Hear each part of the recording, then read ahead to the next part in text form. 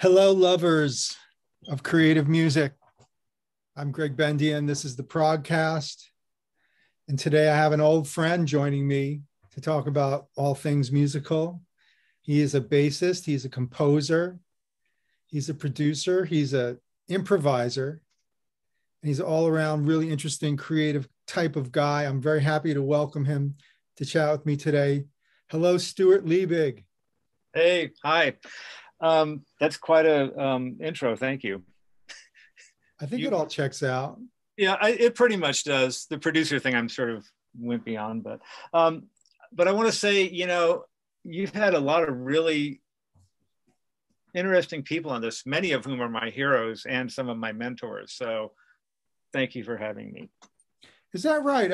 Who would that be, Steuart? Who, like heroes? Well, like you had whatever. You had that guys from XTC, I mean, those are the ones that, like I said, holy crap, because there was one point in my life when it was like XTC was like, is that right? Oh yeah. Black Sea and English Settlement, can I say, are the shit. Yeah. I mean, those records, I mean, it was like the kind of thing like we would go out and get the English copies, vinyl, you get the double album. And then I had like the albums of the EPs and the B-sides.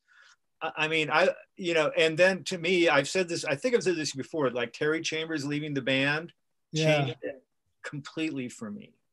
I just think he and Colin Moulding had this thing, and I think he really helped drive the tunes in different ways. And I think when they started using drum machines, and then they had a lot of great drummers come through, no question, but it didn't have quite the same synergy to me. I mean, it's sort of like Ringo leaving the Beatles and then them carrying on with Alan White or whoever would have done it. So Alan White would have been a good choice. But yeah, I take your point. Terry Chambers is a monster. He's a master of rhythm and the parts that he came up with in tandem with Andy Partridge. Yeah, I mean, they're classic. They're so great, and sometimes he would just be like so simple, but there was just like little things, and he had a good feel for those tunes, like Towers of London, shit like that. Or I'm blanking on the tune that's like sort of like a weird sort of Mahavishnu trance thing. That's Travels in Nylon. Yes, thank you. That tune, so it's just like. I brought that up with Andy because that, to me, that's like at the end of Revolver, you have Tomorrow Never Knows, Yeah, exactly. And it's totally one of my favorite songs because it just has this thing. Or, there's also a little bit of She's So Heavy on that, where just the end of She's So Heavy, where that there's this like this groove that just goes on, and then it just stops. I mean, just it has this forward momentum you never want to have leave. So maybe I'd listened to that record recently for the first time in a million years. So that's in my mind, that album. There's a few. Anyway. There's a few good ones there. Yeah, for sure. But anyway, yeah, I was super into XTC, just like they were the thing. So, well, we had Andy, we had Terry, we had Dave Gregory twice.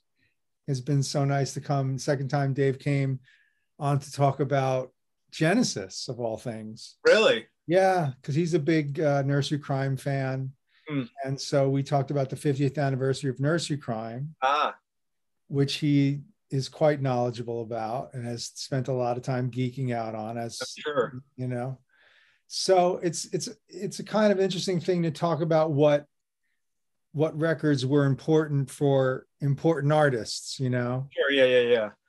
And I'm curious about your sort of transformation from a young musician to a mature musician. Like, what was your musical direction when you started? Was it rock and roll? Was it yeah.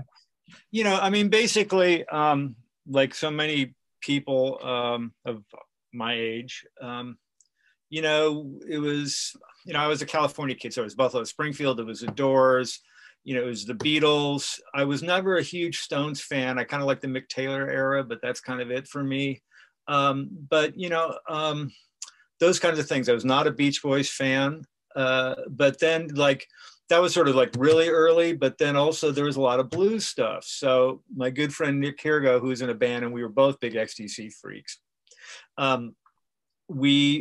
Our parents would take us to the Ash Grove because it was an old ages thing. They'd drive us down in where it's on what used to be on Melrose, and we go see like Albert King and the Johnny Otis show, Shuggy Otis playing guitar in it occasionally, you know, Doc Watson, you know, just all these different people, you know. I mean, I'm like sitting 6 feet away from Albert King is kind of a thing when you're 14. You don't actually know what the hell's, I didn't know what was going on. I just knew something was happening.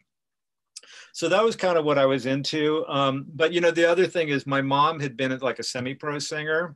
She did a lot of like early music, but she also was in this group called the Gregg Smith Singers that would do.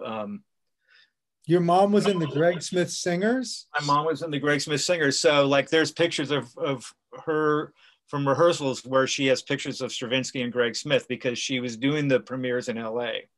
So did she record with them? You know, I think there are, but they're not list. You know, they don't list them, and I don't really list know them individually. Yeah. Yeah, you know, so she that was really instrumental in my sound world. You know what I mean? Because you know there was like, you know, I'd be hearing Hindemith or you know whatever. I'd be, you know, she'd take me to rehearsals and I'm playing with my war toys while they're singing in an old church and they're singing Palestrina masses, you know? So this is kind of, and I just hear this stuff wafting. So there is that. And then, you know, stepfather played a little jazz kind of stuff like Mingus, I guess, around the house, but mostly that's the like really early proto stuff. And then, you know, then this whole kind of blues thing, which kind of leads into Allman Brothers Band, and I liked Yes, you know, I liked ELP, you know, and then I'm sure you've talked about this with Alex Klein, you know, there was an ELP gig in LA where Mahavishnu Orchestra opened up for ELP, and it's like I walked in an ELP fan not having a clue who Mahavishnu Orchestra was, and I walked out a Mahavishnu like freak. I mean, you know, so like to the point where I saw them 7 times in the heyday of that band, including at the Whiskey, where they played at like Santa Monica Civic, which is like I forget how many hundreds of people, maybe thousands fit in. They played that volume at the Whiskey, and it was like, it was really some, you know, Carlos Santana's walking around the you know, the balcony at the Whiskey. So, you know, that was kind of it, but I was like still like a big James Taylor fan. So, you know, Lee Sklar was a big hero, and then he's playing in the band, the section that's opening for Mahavishnu, you know, and Lee Sklar is a bad mofo, and that, you know, then he does the Stratus record. Right. You know, I was a big Stanley Clarke fan, you know, and Alphonso Johnson and Weather Report, you know. Yes, not enough people talk about Alphonso Johnson and Weather Report.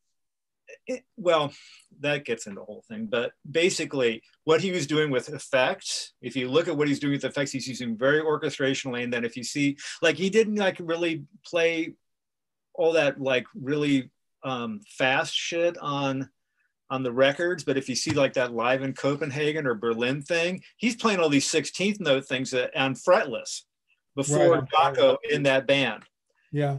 And I think that people just sort of erase this stuff because Jocko was a earthquake, you know what I mean? But he did build upon what Alfonso did before him.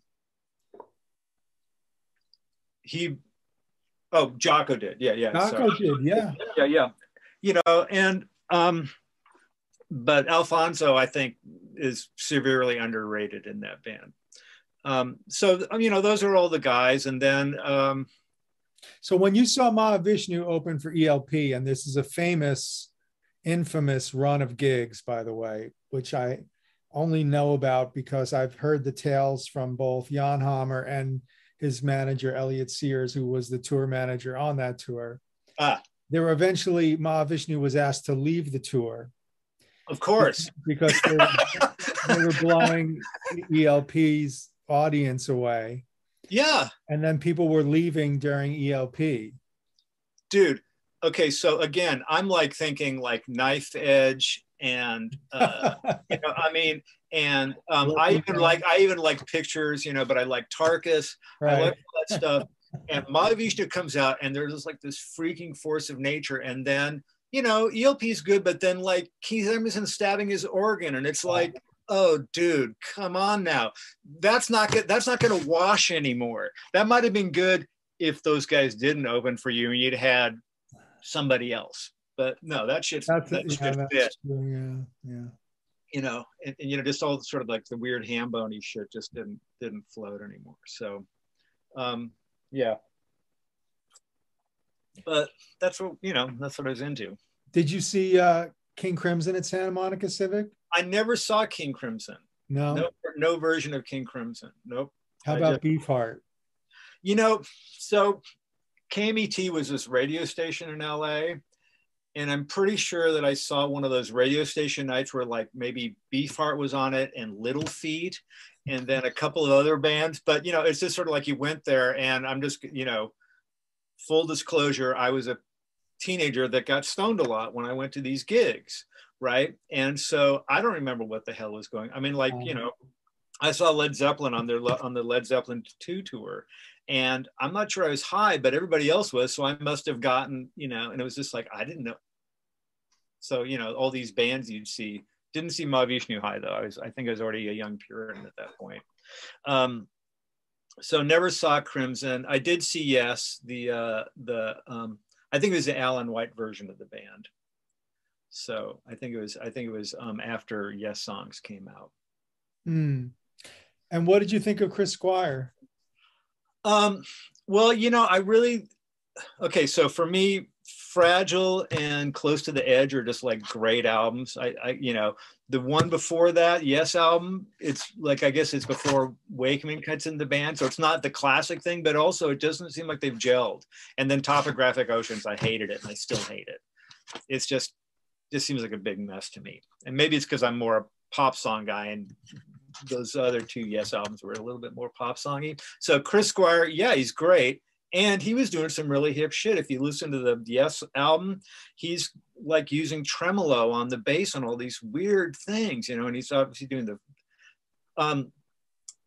sometimes I got really annoyed with his sound, particularly when I saw him live. I think he played a P bass for one tune, and it was like, oh, I really like that sound much better. But at this point, also, my tastes are changing, and I might have already started getting into R&B and like listening to Larry Graham and shit like that. So it's a little fuzzy to me, you know, and I was always a McCartney fan, so I really like that sound. John Paul Jones. Didn't McCartney and Larry Graham both play Rickenbackers though? No, McCartney played, well, early on he played, you know, the Hofner, but he's using flat wounds. And I think he's probably using flat ones on the other basses he played, which were both, used a jazz bass and a Rick. Larry Graham mostly used a jazz bass, but then you see pictures of him playing a Vox and all this stuff. But I don't think he used a Rick. I don't recall seeing that. But you know, Chris is playing with full Ricko sound, right? Which I don't know all the particulars of, but I know that, and he's also using round wounds, and he's using a metal pick or something, right? So it's an amazing sound, but I didn't always love it after a while.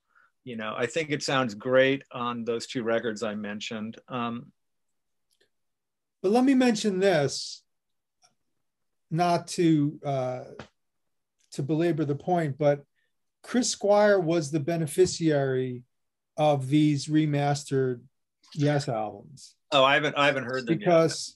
What ended up happening was you got a much fuller, richer bass sound. Oh, you actually got low end. You got low end, yeah. There's two pickups. So you're able to get much more of that on these remasters. And so it's the first time I really appreciated sort of his sound. Yeah, but you know, the thing about it is like he played some really beautiful lines, and I can't remember if it's Heart of the Sunrise. I think it's Heart of the Sunrise. He kind of goes up and he does this line down, and it does an echo on it, and it was just like, that was, for me, that was just like this sort of revelation. And I, you know, unfortunately, I don't think it's South Side of the Sky. I think it's Heart of the Sunrise. But it's this beautiful ascending line, then it comes down, and it has this sort of like little lilting. It's, you know, yeah, you know, I mean, he's brilliant, you know. And to me, it's like, I think you can kind of like get a through point between what McCartney's doing to him and then into Colin Moulding, not the sound, but just sort of some of the approaches that happened. You know, there's that sort of a very English thing happening, I think, there. Well, I like that. And I think what you're pointing out is that they were very musical bass lines, so that they could be followed as lines themselves and musical lines, and they weren't just functional. Yeah, for sure. And I think that's, they bridged that. They had a wider bandwidth of what they could do with the instrument, where they could either be supportive or they could, you know, just pump an eighth notes or whatever. And, you know, to a large degree, I think a guy like John Paul Jones also did that, like on things like Ramble On. I mean, that the melody of the bass line really carries the tune. That's like a hook of the tune. You know, I think Led Zeppelin 2 in particular has a lot of that. You know, Chris, no, what is it? I'm blanking on his name. Crap. Sorry. The guy in the Grease band kind of did some of that stuff too. Oh, okay. He played on Jesus Christ Superstar, and I'm just blanking on his name, which is killing me, because he's such a great bass player that a lot of people kind of forget about. You know, another guy who more sort of in the John Paul Jones kind of like R&B, English R&B kind of thing. Well, did you play upright at all? I did play upright. So, you know what, I got an upright when I was in high school, because I figured I would try to do it, and it had gut strings, and it was just a freaking nightmare. And I also started playing. So I basically, you know, played fretted. Then I got a fretless when I was about 16. Contrary to what Jeff Berlin says, not everybody plays fretless because of Jocko. I got mine before I even, you know, in 1972, before I ever knew who he was, because I saw it in a Fender catalog, and because Rick Danko played fretless, and I read that Alphonso Johnson was getting a fretless. Right. So I had an upright, but I didn't, it was more sort of like me just trying to figure it out. And I think I ended up buying an Engelhardt and putting a pickup, but it was just crap. Oh, so strangely, now you're reminding me of this, I used to get together with John Beasley every Sunday with a drummer, and we would like play like McCoy Tyner tunes and stuff like that. So I was good enough to play with John when I was 18 and he was 16, which I think is pretty funny. So yeah, I kind of did that, but then I stopped doing it, partially because I ended up going on the road, you know, when I was turning 20, I was 19. And so I was playing rhythm guitar of all things. You know about this? No. Oh, okay. So my girlfriend an ex-girlfriend got involved with this communal living group, and they would like have these sort of like Wednesday night or Thursday night dinners and jam sessions. Les McCann is part of this thing. So I go in, and there's this girl playing bass, and I'm going like, well, she's playing bass. She's not particularly good, but you know, whatever. But I've been playing a little bit of guitar, so I just figured, oh, I'll play guitar. So Les at one point has me come in and do a session for a song, and I'm playing both bass and guitar, both terrible, mind you. It ends up on the album. So eventually he goes, hey, you want to come out and be on the road crew, you know, me and the road manager basically for the summer? And I go, yeah, sure, why not? And he goes, well, bring your guitar or something. I go, yeah, I'm always bringing an instrument, no big deal. So the first day we get in, the first date, we drive to, he's flying and me and the road manager are driving. We drive to Kansas City or Lawrenceville, somewhere, like maybe, anyway, so we're there, and he goes, yeah, we're going to this music store, come with us. And going like, okay, sure. He goes, yeah, check out this amp. Okay, yeah, that's nice. Check out this amp. Okay, yeah, sure. Which one do you like? I don't know. He goes, you need to tell me because you're playing through it tonight. And that was my, I never rehearsed with the band. he just puts me on stage. I'm sure the other three guys in the band are going, who the hell is this guy? And part of this ended up being that I was always super defensive throughout the whole situation and probably not the best bandmate.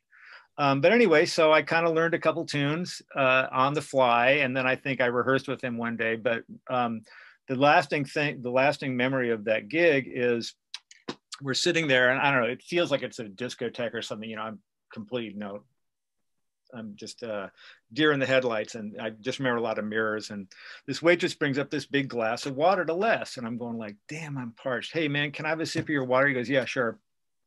Pure vodka. So I take this big swig, and he just looks around and he goes, he just starts cracking up.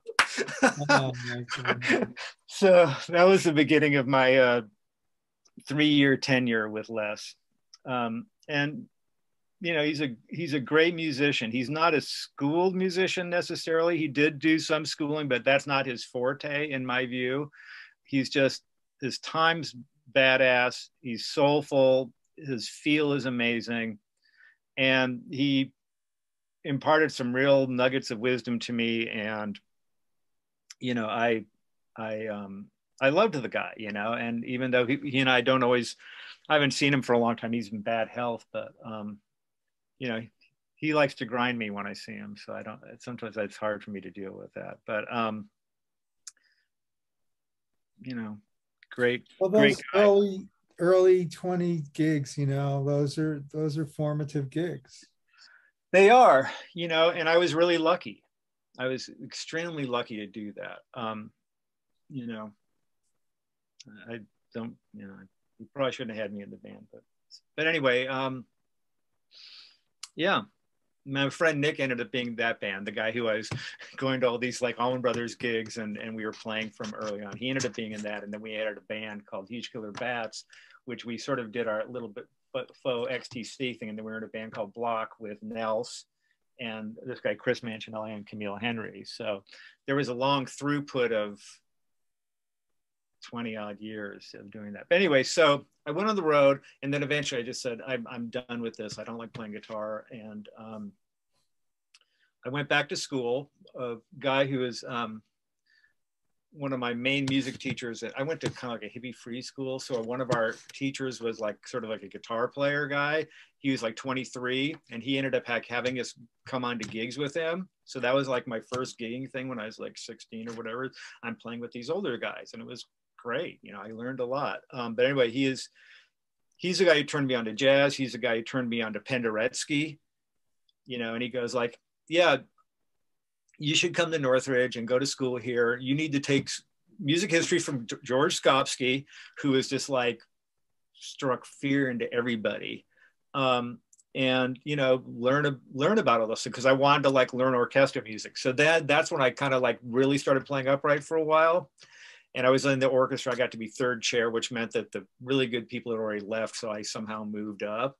But, you know, I got a decent sound and, you know, it went from like, my audition was, you shouldn't even be doing this. You should just leave to like, yeah, that was the best senior recital we've seen in years.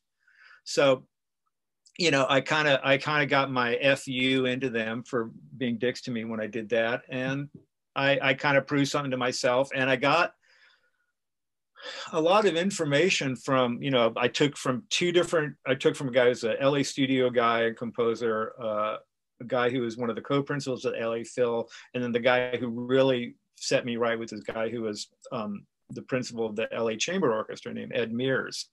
And I got so much from him because, you know, phrasing, vibrato, all this stuff that doesn't really always happen on electric bass. Right.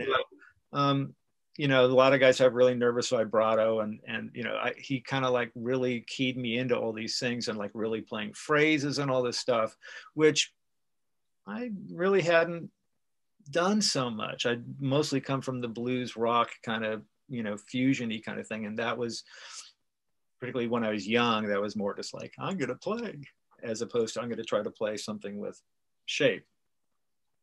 So that sort of answers your question about the upright.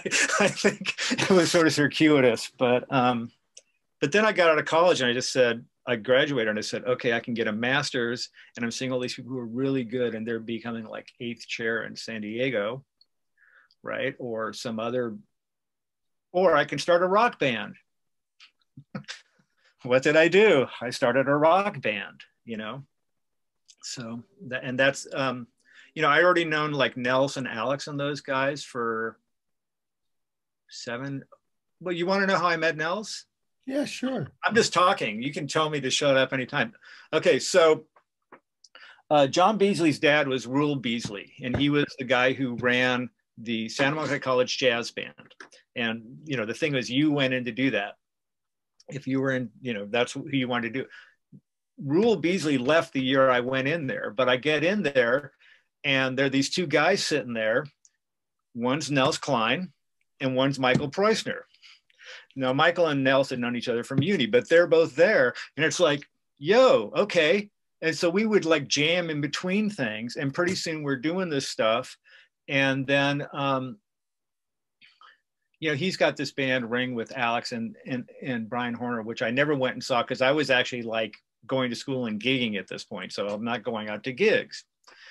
But then this guy, Dorian, John Rapson and Wayne Pete and a guy named John Stevens had this band called the Joe Doppler Quartet or something like that, even though it's like 6 people. And they asked Dorian to play bass, and he says, no, you should get Steuart to play bass on it. So that's how I met Wayne. And then eventually I'm sitting there playing with Wayne at the Century City Playhouse, and here's Nels and these guys, right? And actually the other thing about it is that I'd come back from the road, and they had like this sort of legend, Nels and Alex sort of had this legendary like 4th of July jam, and that's how I met Vinny. And of course I'm just scared crapless because all these guys are making records, and Vinny Golia, you know, Alex is sort of like a deity because he's, in my view, because he's done a duo record with somebody, you know. So all these guys, and I'd heard Vinny play with Alex and Roberto, so all of a sudden I'm, you know, getting thrown into this thing and feeling like I'm in the deep end, you know. Yeah, I never really knew how you came into being involved with all those guys. Through a really weird set of circumstances. Like I said, you know, I meet Wayne through this guy Dorian. I meet, you know, Nels at Santa Monica, and then all this other stuff. So that's how that happened, you know. And were you musically simpatico yet, or did that take a process or a bit of a while? Well, so, you know, I have to back up some more. I keep kind of, so my other theory teacher was this guy, Dean Drummond, who is a Harry Parch disciple. Yeah. Yeah. Wow. Yeah. Okay. You want to hear this is a good story for me. So there was 2 theory teachers. The first one was there was Dorian, and there was a guy named Frank. Now Frank's kind of like one of my classmates, like guitar teachers, and he maybe does a couple of studio things, but he decides he's going to leave. So they hired Dean. So the first day, Frank is introducing Dean, and he goes, well, you know, I've been teaching the kids about jazz, you know, like, you know, not that bad stuff like Ornette Coleman and stuff like that. And Dean goes, that's my favorite stuff. And we're going like, okay. So, you know, Dean is at UCLA. And, you know, we go over to his place, and he's showing us the instruments he's building. And, you know, he's telling us about Harry Parch. So, you know, they, at one point at Royce Hall, they did Delusion of the Fury. And so we all went and saw that. And of course, it turns out that, you know, and Dean's like on the cover somewhere of that Danley Mitchell record.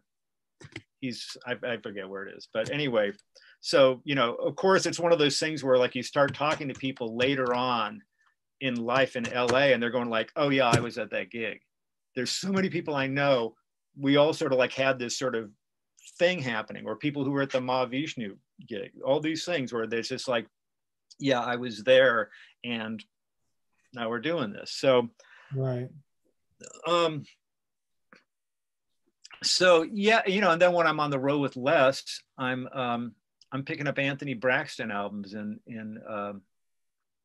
Boston, you know, so I'm going home and listening to those. So yeah, starting to be musically simpatico even before that. So I kind of found my tribe, you know what I mean? Yeah, so that's what it was. It was sort of already brewing. And I think those guys are a few years older than you, right? No, Nelson, Alex are 6 months older than me. Oh. Wayne's, yeah, they're 56 babies in January, and I'm a 1956 July baby. Oh, so, wow. Yeah. So they just seem more mature than me. That's really interesting. Yeah. So, you know, Vinny's quite a bit older. Right. Quite a bit. He's older. So is GE. Right. And Wayne's somewhat older. So, you know, a couple of years older. And then, of course, you and I have the secret trio recording with Wayne Pete on organ. Yeah, and I think I talked to him about this. You know, Wayne's he's swamped and, you know, he's got other things, but I think he might have fixed the bass drum problem. Yeah, he did, and we have the tracks. Okay, good. What to do with them remains the question, but well, Bandcamp, you know, please put it out there. You know, yeah. I mean, yeah, I don't know, but you know, I mean, the difference between those guys and me was that I was doing like top 40 gigs and disco gigs. Like I'm on a disco single from a band in Pacoima, you know, that actually got re-released on some English anthology of weird disco tunes. You know, so I had, you know, like we played, I was in a top 40 band that played Loner of an Only Heart, you know, just for the weird Yes thing. Or not Yes, depending on your point of view about that record. But, you know, with those guys, like, I don't think Alex is super into a lot of pop stuff, but, you know, I liked the Police. I loved XTC, you know, I liked the English beat. I was kind of like really into all that stuff. Nelson was kind of like into that, but he was probably more into the punk sort of thing about it. Uh-huh. So, but you know, none of those guys are playing. Like I would get calls like, "Hey, come, what are you doing right now?" Nothing. You come down to Culver City and play a country gig for like 2 hours and make, you know, at that point $25 or something. So I'd just watch the guitar player's hands and play this stuff, you know. So I had a really different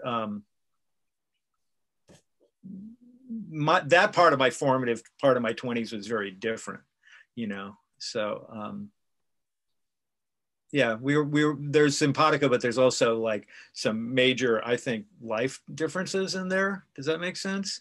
Yeah. You know, I was, you know, sort of working musician in college. You know, I was like doing, you know, weddings and bar mitzvahs, you know. So you weren't composing yet? No, I had sort of illusions that I wanted to, but I didn't really. What really started me on that was that I kind of wanted to do it, but I realized I was starting a little bit later. But I would sit there during orchestra rehearsal, like pictures at an exhibition, right? Ravel. There's a lot of times that the bass players aren't playing anything, so I'd be sitting there with the score, following along. So that's the kind of thing I was. So my thing about composition was I took a couple comp classes, but they're more like 101. Or, you know, maybe 001. A lot of what I got into was I had a really good theory teacher who taught us how to analyze stuff. So, you know, like analyze Webern, you know, and like what's going on, you know, motivically and structurally and all that stuff. And I did a lot of self-study on that. Like I analyzed a bunch of Beethoven string quartets, and I got, you know, back there you can't see them, but I just have a bunch of scores that I would like read along, and I'd, you know, listen to them and go like, oh, that's what's going on, you know. And you kind of like start hearing this stuff, and that's how I really, you know. And then there's some Stravinsky stuff, not so much. It was more like the Symphony in C and Symphony in 3 movements that are very sort of like the structure, the form is kind of blocky, and he kind of like cute kind of form. What's it called? Moment form. Oh, never heard that. Okay, that makes sense. Yeah, I just think of it as well, like it's like just kind of filmic cuts from thing to thing. Yeah. but done really, really well. Is also like that. There's a few pieces like that. Yeah, and so I kind of got into the I really was interested in those types of things, you know. Like that album Pomegranate has a lot of that in it, where I was really trying to tell a story, but I also like breaking the story up and having not everything be the same form, you know, because I feel like sometimes people use the same forms more than I would like to hear them use them. Does that make sense? I'm trying to be nice about this. Oh yeah, people get into templates and things. I'm glad you brought up Pomegranate, because shout out to my producer, Matt Stober. He said, I'm a big fan of Steuart Liebig's Pomegranate album. Make sure you ask him about it. Well, okay. Well, okay. So you want to know about Pomegranate? Yeah, go. Okay. Well, you know, Jeff Godey and I have a long association. He was in this band Quartetto Stig. And then he was in I broke that band up, and I started doing the Mentones and this other band called Lane Ends Merge Left. Lane Ends Merge Left was Alex, Jeff, me, and at first it was Eric Barber, but then Eric Barber left, and then it was Town to go back up north to Oregon, and then Andrew Pass played in it. And so I had this thing, and Jeff's going like, well, I'd like you to do an album for Cryptogramophone. By the way, do you know who named Cryptogramophone? You. I did. Most people don't know that, but I'm glad you did. Okay. So anyway, because Jeff's going like, what?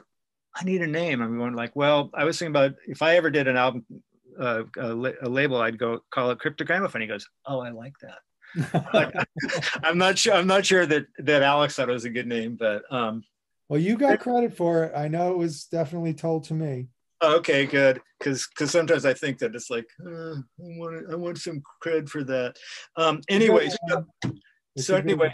so Jeff says, I'd like you to do an album. I said, well, how about this? He goes, yeah, I want to do something different. And I said, okay, well, I'm going to think grandiose. How about we do this? I have these people I'm playing with that I like playing with. We'll make them a band, and then I'll bring in some soloists. And the soloists I'd like to have are Tom Varner, because I was into Tom's writing and playing, Mark Dresser, and then Vinny and Nell. So we have like this sort of New York and LA thing happening. And I was lucky people said yes, and they were enthusiastic about it. And, you know, I think it was the second most expensive record that they'd done in Cryptogramophone at that point. Jeff reminded me of that a couple times. And you know, I think it's pretty good work. You know, it came out right like after 9/11, so it kind of, if there was going to be any cred, you know, any people paying attention to it, somehow a national catastrophe kind of erased that possibility. Yeah, it's so interesting that you mentioned that, because it's the 20th anniversary of Requiem for Jack Kirby. Right. So it's the 20th anniversary for Pomegranate. Yeah. I was on tour with Nels and Alex Klein and Kermit Driscoll promoting Oh God. Requiem in the week after 9/11. So we toured, and I write about this we just reissued this, and it's on Bandcamp. Yeah. We just reissued it with original liner notes and original artwork and some new essays for Requiem for Jack Kirby. Andy Partridge wrote one. Oh, nice. Mike Keneally wrote one. But yeah, it was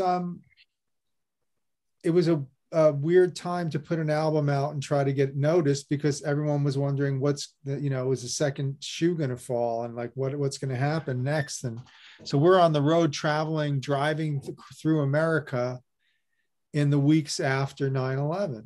Wow. I mean, to me at that point, I was just kind of going, well, what, you know, I mean, first off, my kids were 6 when that happened. And my wife's calling me and I'm watching it and I'm just going like, oh, I'm looking at my kids thinking like, oh, World War III. And I'm just, yeah, sure. I was really, you know, it was a messed up thing. And music felt kind of like superfluous at that point to me. Yeah. I had a lot of friends who said, no, it's not. I'm going like, okay, well, Well, I wrote about this idea too, that it was a kind of cathartic thing to be able to go out and have a tour after that. Right on. Yeah, I can see that. It was a bit of a therapeutic experience because we weren't sitting at home. Yeah. And I definitely was. So I got to wallow in the morass. And you guys, it was a crazy time. Yeah. So but here's an unknown nugget, is that I had planned to do a follow-up to Pomegranate. And one of the people I wanted was Wayne.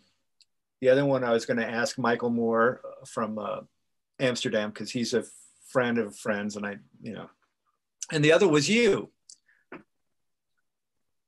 I wanted you to do like the marimba, or I wanted that happening. So unfortunately that never happened, but little nugget that probably, I actually ended up writing the one for Wayne, because when we did a 50th birthday concert for me, we did, I think, I can't remember, it was Nelson's and Vinny's, and then this piece I wrote for Wayne, and then two pieces I wrote for Jeff's band with a wind ensemble, sort of like Pomegranate adjacent.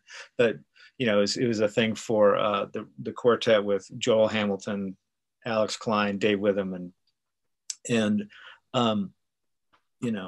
they played the shit out of it. Dave really played the shit out of it. Oh my God. I had the pleasure of subbing in that band for Alex.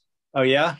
Wow. Well, the Gotet with right. When they came to New York, and then you were around for that. That was the crypto residency at the Stone. Yes. Right. Yeah. God, years ago. It's like, it feels like a lifetime ago. I forgot that you had done that. Yeah, there's a lot of interesting sort of tendrils that go back and forth between New York and LA, and in our little circle. And the fact that we have this band Bone Structure that's recorded a cryptogramophone record actually started in New York as the G.E. Stinson Quartet at the Small Knitting Factory, or whatever it was called at that point. Yeah. So, there was always this, I feel like there was a good back and forth, give and take. Yeah. Particularly around that time. And that the scenes were different. The approaches to the music were different. But in my view, compatible. Yeah, for sure. Well, but Tim Byrne had done like records out here with Alex and Nels for sure, and I can't remember who else is on it. So it seemed like that was happening, and we didn't talk about the Julius Hemphill thing, but we sure should, because I believe that you are on the current Julius Hemphill box set, right? Yep. The Job Band is on one cut. I think Alex is all over that record. But yeah, there's one cut of us. I still haven't listened to it just because of my whole life recently. I just haven't wanted to listen to it yet. So that was really great experience. And thank you, Alex, for recommending me. There's a funny story about that too. Please. So we play this thing. Well, get the call, go up, and we're going to play Yoshi's, I guess. This is the Julius Hemphill Job Band. This is the Job Band. And I walk in and, hi, Julius, he goes, allegedly. And then he starts telling me, well, this isn't a jazz gig. And I'm going like, well, what does that mean? Does that mean I'm not doing walking bass? Right. What does that? This is not jazz mean? Right? I guess that means I'm not doing walking bass. So we play the gigs, and then I think, and I don't know who they used, but he did another Job Band, at least one gig without me. And Alex says, hey man, so what happened to Steuart? He goes, well, he doesn't walk. He goes, dude, you told him it's not a jazz gig. So, it's like, yeah, I can I can do walking bass lines. So then I ended up being back in the band again, you know, and that was a great band, you know. And I always say the one that got away was the Frizzell band, because I know somewhere there's a live tape of us in Ljubljana in former Yugoslavia. And I just remember being on stage that night just going, holy crap. Well, this is Nels and Bill? Nels and Bill. And there's actually like a cassette of somebody in the audience listening to this shit. And it's like Dogon is industrial noise, funk, conflagration. I mean, it's amazing. You know, Bill's like at his sort of most fiery, you know, Nelson's, you know, really starting to come into his own. Like I think he would tell you that he doesn't like what he did on that first Jaw Band record, though I think it sounds really good. But I think he doesn't feel like he's really getting to where he wants to be. Okay. You know, I think I don't want to put words in his mouth, but I feel like that's what he would say, or he has told me, one of those. Nels, if you hear this and I'm wrong, just put it in the comments, tell me to F off. Just timestamp it. He doesn't watch this show. Yeah. Yeah, you know, it was an amazing experience, and you know, Julius was very generous, you know, with letting us do our thing, you know, and going kind of crazy, and you know, putting up with well, me occasionally. So, well, it's an interesting period too, right? Because at this time, and correct me if I'm wrong, this is 88. When is this? I think this is 84 through 87 or so. Okay. And this is also around the time of prime time. This is around the time of a lot of, yeah, you know, sort of out-stirred jazz guys, right? Electric. Yeah, yeah. The Slickophonics, I think, was one of them. You know, I think even Helias was playing electric bass at that point. You know, yeah, for sure. There were a few. James Blood Ulmer. Yeah, for sure. So, yeah, you know, I mean, Julius seemed to have his R&B roots, so he sure did. Well, you know, yeah, and such an underrated composer. Oh yeah, yeah. Well, this is one of those kind of tragic things, you know, and maybe he wasn't always his best. I don't know how to say this. I think probably he could have done better by himself, is what I'm trying to say, you know. So I don't know, either that or, you know, there's only so much bandwidth for people to enjoy music of this nature, and they have to glom onto certain names, and then those guys become the guys, and everybody else sort of is orbiting. Does that make sense? You know? Well, World Saxophone Quartet was successful, although, you know, he didn't remain in it. And I think he's just underrated as a figure.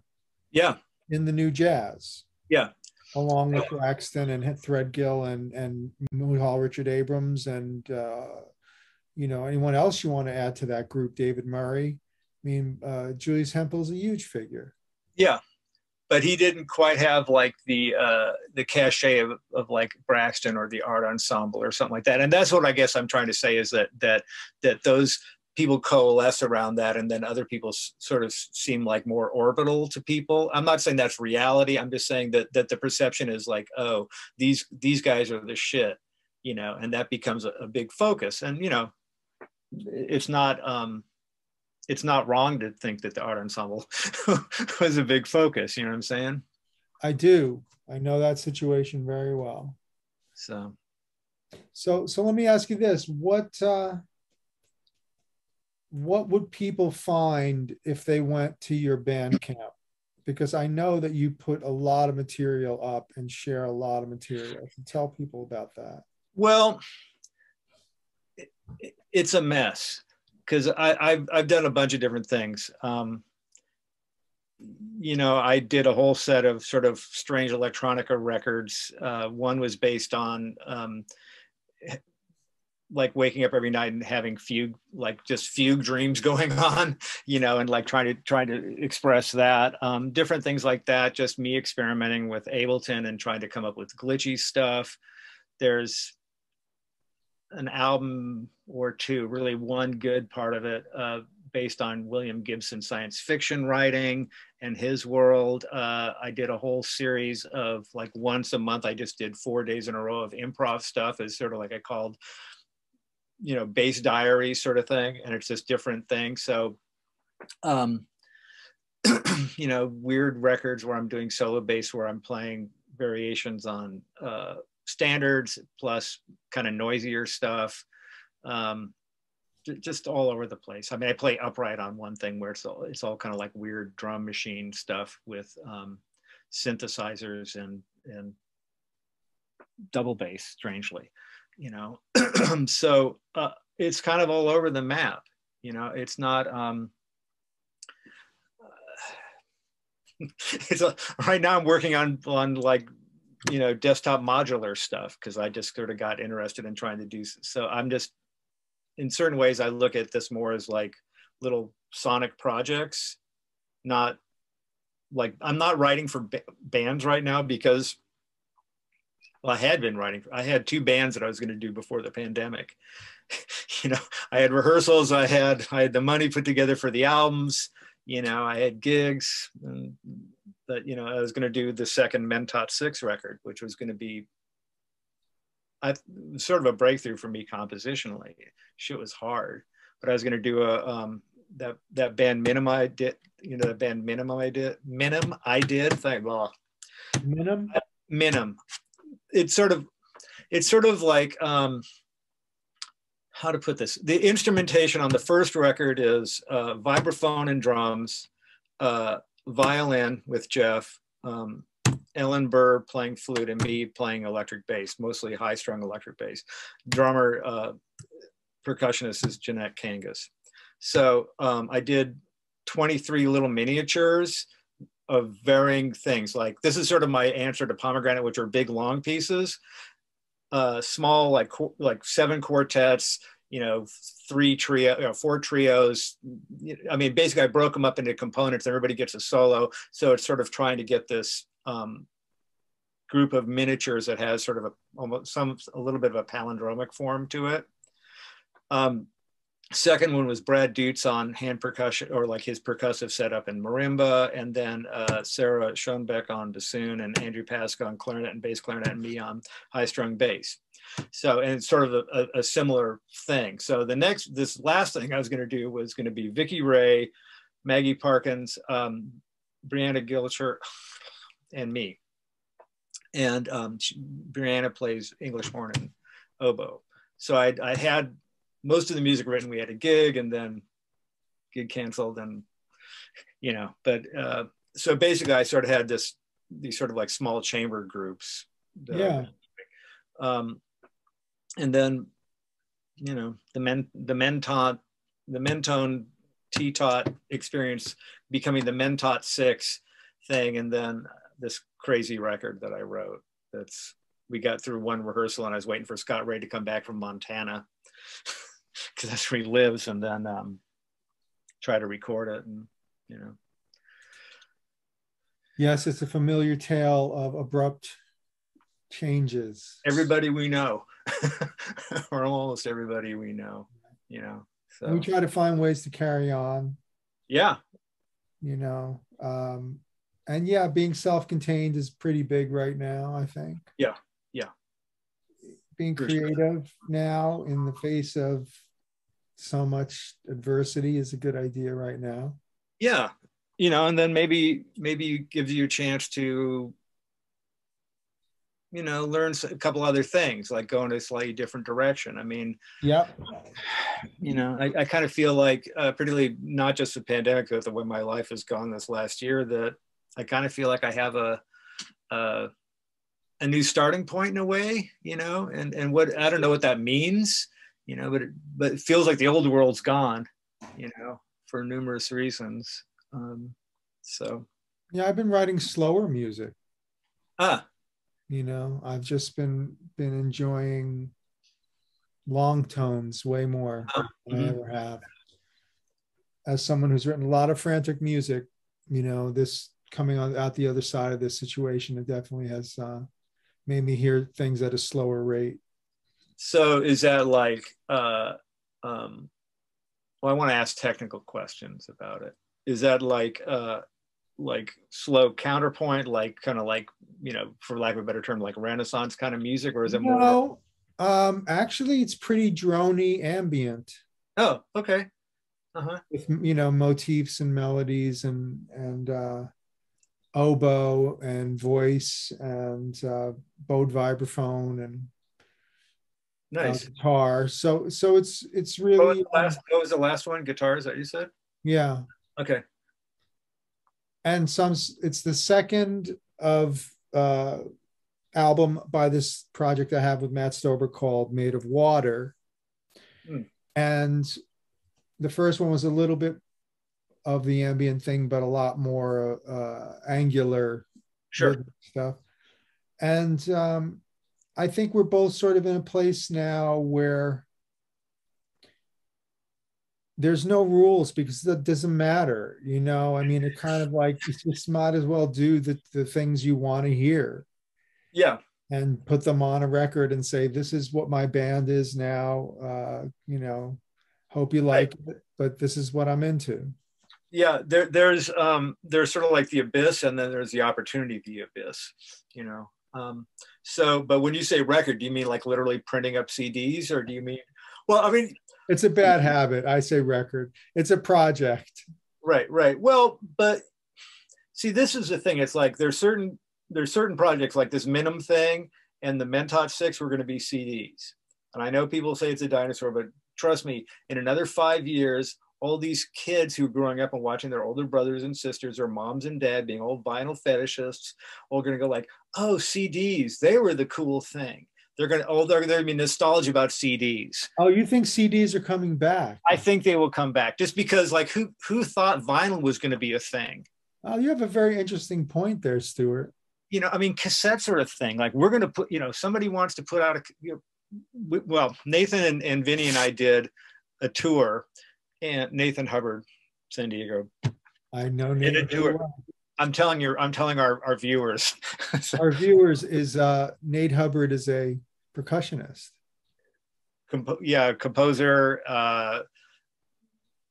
polymath in the music world. Like does like trip hop records and hip hop records, and he and I have a duo where we do complete electronica, and it's but improvised, and so it can either be like really mellow or just like nuts or hip hoppy. But anyway, but he's going like, yeah, we should put out a cassette. I'm thinking like, and I know people put out cassettes, but it's sort of like they sounded bad. Yeah, right. So you're kind of then looking at lo-fi, which is a thing now too. Yeah, for sure. So people are getting back into cassettes. I had a student recently ask me how I felt about 8-track, and I had no reason to think that there'd be any resurgence of 8-track. It was not. I said it basically wasn't built for the form of music I was listening to, where in the middle of a Tommy Bolin solo on, you know, Spectrum, it'll flip over to the next track, you know. Thanks, very helpful, 8-track. So did you ever have you had an 8-track then, right? I had the experience, yes. So I got, you know, my mom gave me some like lawn jeans or whatever. Yeah. And it had an 8-track in it, right? So I was listening to things like After the Gold Rush or whatever, and it's like, I want to hear that song again. You can't do it. You have to like fast forward. You can't just pick up the needle and do it. Even a cassette you can rewind, but that thing you have to go through all four things and then listen to the first tune or second tune or third or whatever before you get to the song you want to listen to. Worst medium ever. Oh my God. How would you? That's a conspiracy, if you ask me. You want to talk about technological, you know, conspiracy theories. How the hell did they push through the 8-track for commercial use? It's just something doesn't smell right to me about. Well, it didn't last long. No, you got to get that. You know, I mean, it must have died in a couple of years. Yeah, at most. But God, But you see, this is the thing. It's like all of a sudden there's this weird nostalgia about, and really, did you grow up with vinyl? Yes. Okay, well, you're a little younger than me. I don't know how much younger than me. I'm but, you know, 7 years younger than you. Okay, so I just remember like there's a Beatles song that every time I hear it now, I wait for the click in the middle of the guitar solo. Because when I got my brand new copy of the White Album with the serial number and all that crap on it when they first put it, there was manufactured into my copy. There was a skip in the middle of the guitar solo on back in the USSR. So every time I hear that, I'm waiting for the click. I don't have nostalgia about it. I don't have nostalgia for vinyl. I want to hear everything as clearly as possible. I don't have too much. I don't know. I don't have a big problem with digital. I don't have a big problem with the biggest problem I have is when there's noise on top of the music. And if that's the record, or if that's tape hiss, I don't love it. But I'm not such a fan of vinyl as much as I miss the album covers. Yes. And then you start getting that down into like MP3s and streaming, and you don't get any of the information. It's horrible for jazz hardcore bullshit. So like I was, when CDs first came out, I was like, and I read all these things about it and didn't want to like it. And then a friend of Leslie's was selling a CD player, so we got one. And I've been like following, like, I forget what Mahler piece it was, either like maybe the First Symphony or some other thing that starts with a low A drone or something like that. And I'm looking at the score and going, like, I'm not hearing this on vinyl, right? Put it on the CD, it's like, there it is. There it is. I can hear all that nuance. And then I'm like, oh, rock and roll is not, it's maybe jazz and classical, and rock's going to be better on vinyl. Somebody gave me Led Zeppelin 2. Is like, nope, sounds better. Well, you can argue about the CD delivery format, but everything's on there. I mean, when I say everything, I just mean frequency range. Yeah, it's pretty complete. I know people will say there are frequencies that we're not hearing, and it's a whole, yeah. But there's frequencies you're not hearing on vinyl too. You're not hearing bass frequencies. That's correct. You're talking about Chris Squire and this shit being remastered, and somebody was saying, how come I can't hear bass on certain recordings? It was mastered for a vinyl record where they couldn't put the bass on it. They couldn't include it. It would pop out. It would bump up the stylus. Yeah. So what are you working on now, Steuart?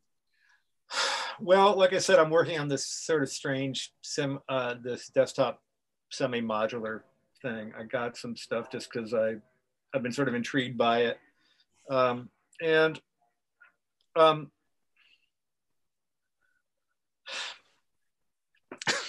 It gets into some, I'm trying to figure out how to explain what I'm trying to do. Well, first off, I've been listening to a little Pierre Henry, and so I'm not completely sold on everything he does, but I'm sort of interested in the sound universe, and I'm kind of more interested in sonics rather than pitch, or pitch that's less referential to scales. So, for instance, some of the things I did recently before this project, I was because some of the synthesizers I have can do microtonal stuff. So I've been putting microtonal clouds coming in and out of harmony. And mostly it's just, I haven't worked it out. It's mostly just me hearing it. So I'm much more into sort of like just hearing the sonics of it rather than planning every pitch. Does that make sense? I mean, it's more, at a certain point, I'm taking a lot of my cues from painters right now. So like Gerhard Richter, who I think is a really interesting painter. If you there's a really interesting, I think, video called Richter Painting, and it shows him doing one of his big scrapey pieces. fascinating from my perspective as an improviser or somebody who's sort of using codified improvisations and then cutting them up and putting them into pieces of music. So, which leads me into sort of what I'm doing is I'm doing some things where I'm taking like small sequences, and some of them are really slow. I mean, in certain ways, it's sort of surrealism. Some of them are really slow, so you just get like this big like FM kind of like singular note hit, and then some are really fast, or some are, you know, really high, and then I'm kind of like placing them in space in a both a time space and a spatial stereo field. This sounds really erudite, but it's not that exciting. So I'm kind of like trying to get flow with that, and then some of them I have different sequences going against each other, and then cutting them up, and so I'm getting more blocks of sound. I guess I like that blocks of sound thing. But then I'm also having like just small chordal things come in with, again, these sort of quarter tone things coming up underneath them or juxtaposed against them or coming out of them. So I'm sort of interested in this thing right now, where some of it's sort of pitch and some of it's sort of not equal temperament pitched. And then and sometimes the overlap of those. So, you know, whether or not it sounds any good, I don't know. You know, when can we hear some of it? Well, some of the pieces that I did earlier with just the quarter tones coming in and out of stuff, I've already put up on Bandcamp. The problem with my Bandcamp thing is it's chronological. Everything at the top is what I was doing in 2009, and you get down to the bottom, and that's when you get into the more current stuff. I need to work out a different. I just sort of started doing it, and then I added on to it. These things, I don't know. I have 3 pieces of about 6-7 minutes long. And I don't know if I'm going to do 4 or 5. I kind of always figure it out in the middle of it. You know, how, you know, I like to have things that juxtapose. So a lot of things I do are maybe multi movement, so to speak, where they, you know, like the first thing in this thing is slow. The second thing is a little bit faster. That third thing is faster. Now I'm kind of thinking about something that's slow, but it's not drony. It's more percussive. So I look for like I say, juxtaposition of ideas. Well, you also mentioned painters, and I wonder, do you have synesthesia? Do you see music when you listen to music? Do you see color? Do you see texture? No, I don't. I have a visual component to how I write music, but not written notes. I kind of like see blocks of, and I kind of imagine blocks of sound. So to me, it's not literally visual, but it's sort of visual. A lot of it's conceptual, and some of that becomes visualizations of ideas. If that makes any sense. I've done a lot of painter pieces where I base things on like Rothko or Pollock or Klein, that kind of thing, you know, Cliff Still.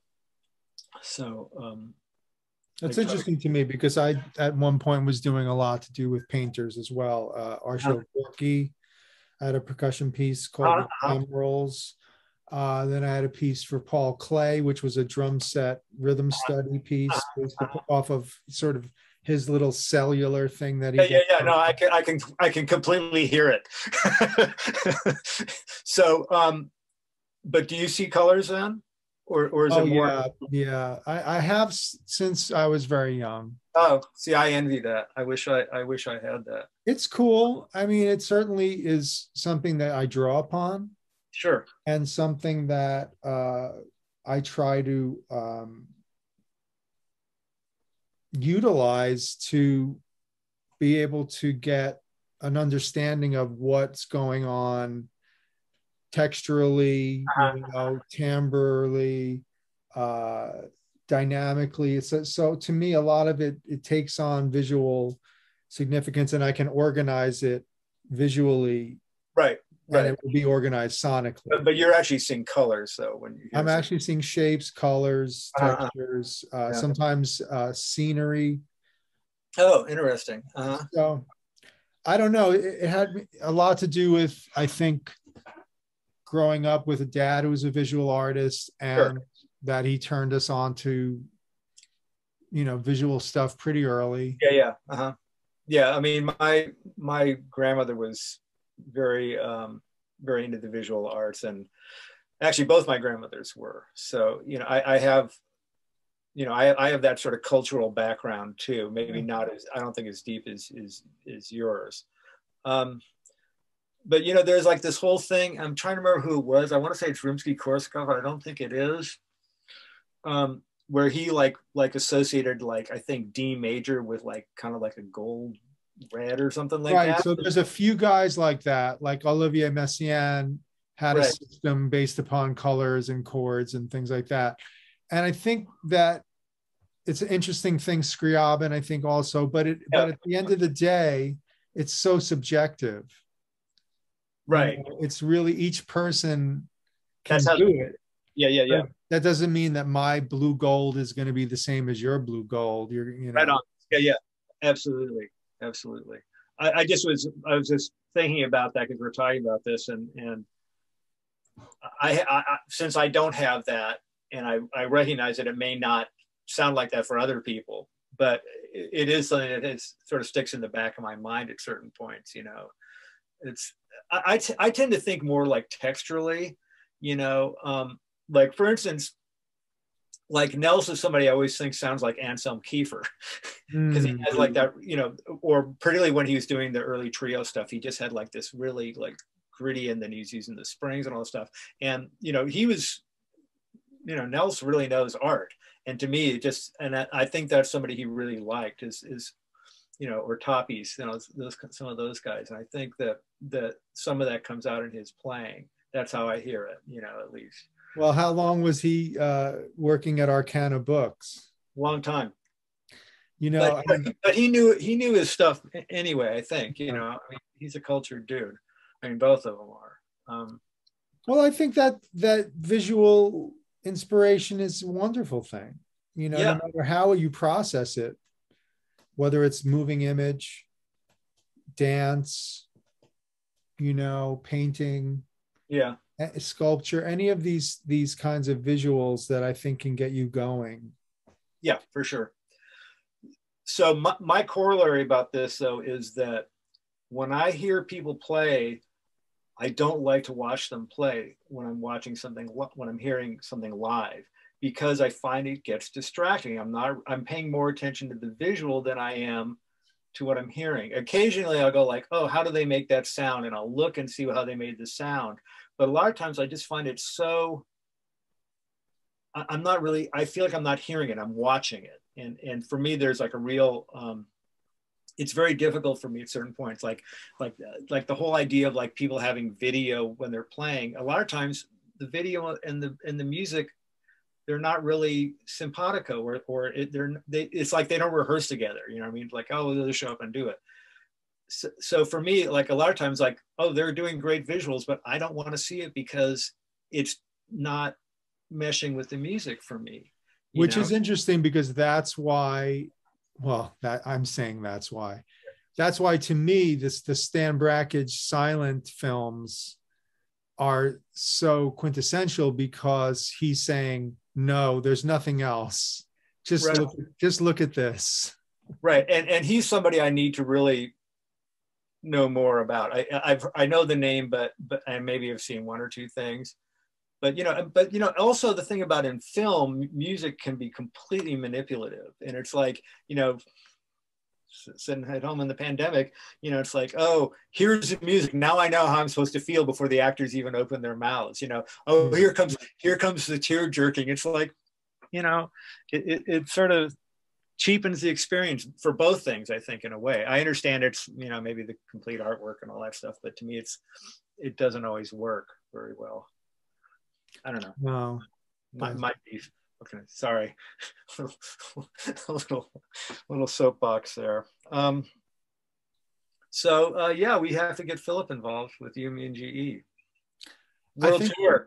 I think that would be great to do something with Philip Greenleaf, GE Stinson, you, and myself. Yeah. And I think that maybe it'll happen sooner than later. I hope so. I'm really, God, I'm sort of champing at the bit. I'm sort of a little bit trepidatious about getting out in the world because I just don't know what it's going to be like. I've been thinking about trying to go to Berlin and maybe New York, you know, in the spring next year, but I'm kind of like, is that really going to work? You know? Well, we don't know yet because that's what I'm saying, month to month, you know, it's like, yeah, we want to plan for that, but we don't know yet. Yeah. We had Delta. When's Tau show up? You know, I mean, seriously, it's like, you know, I'm trying to make plans and it's just like, I don't know if I can, you know. I hear you, brother. Well, hopefully we're going to make music together soon. And I hope so. You know, whenever we do, something jumps off. So yeah, I'm excited about getting out in the world with you in particular. So, you know, if you're around in April and I decide to come out, even if these other guys aren't out there, maybe we'll do something. And I'll bring a xylophone or a vibraphone this time. Okay. But if I'm out in New York, you know, then I'm just a hop, skip, and a jump away from you, right? Yeah. Yeah. Yeah. Well, let's look forward to doing that. And people can check out Steuart's music on the Cryptogramophone website. There are links to his music there, as well as steuartliebig.bandcamp.com. Is that correct? Yeah. I had to look it up today. Oh, good. And I'm not sure that, I mean, some of the stuff is also on YouTube. You know, it's like the Minim stuff is on YouTube. I think the Mentone stuff, we never talked about the Mentones, but that's okay. But Joe Berardi, Tony Atherton, Bill Barrett, and then Mentot was those two guys plus Dan Klukas and Scott Ray, who are from the T-Talk Quartet. It's my whole sort of weird Americana meets avant-garde jazz thing.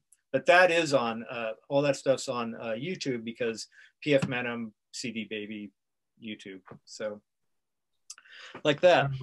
I'm pimping it, sorry. Cool. That's great, man. Thank you for having me. Oh man, what a pleasure. I'm glad we had a chance to get into some of your world and thank you. And to reconnect. Always great to see you, Stu. Likewise, man. And you know, hang in. We're almost through it, I hope. Oh, well, hanging in day by day is my choice at the moment, and we'll go by that. Right on. So thank you for listening to us chatter on about weird music. And my guest has been Steuart Liebig. I'm Gregg Bendian, and we'll see you all next time. Thanks. Bye.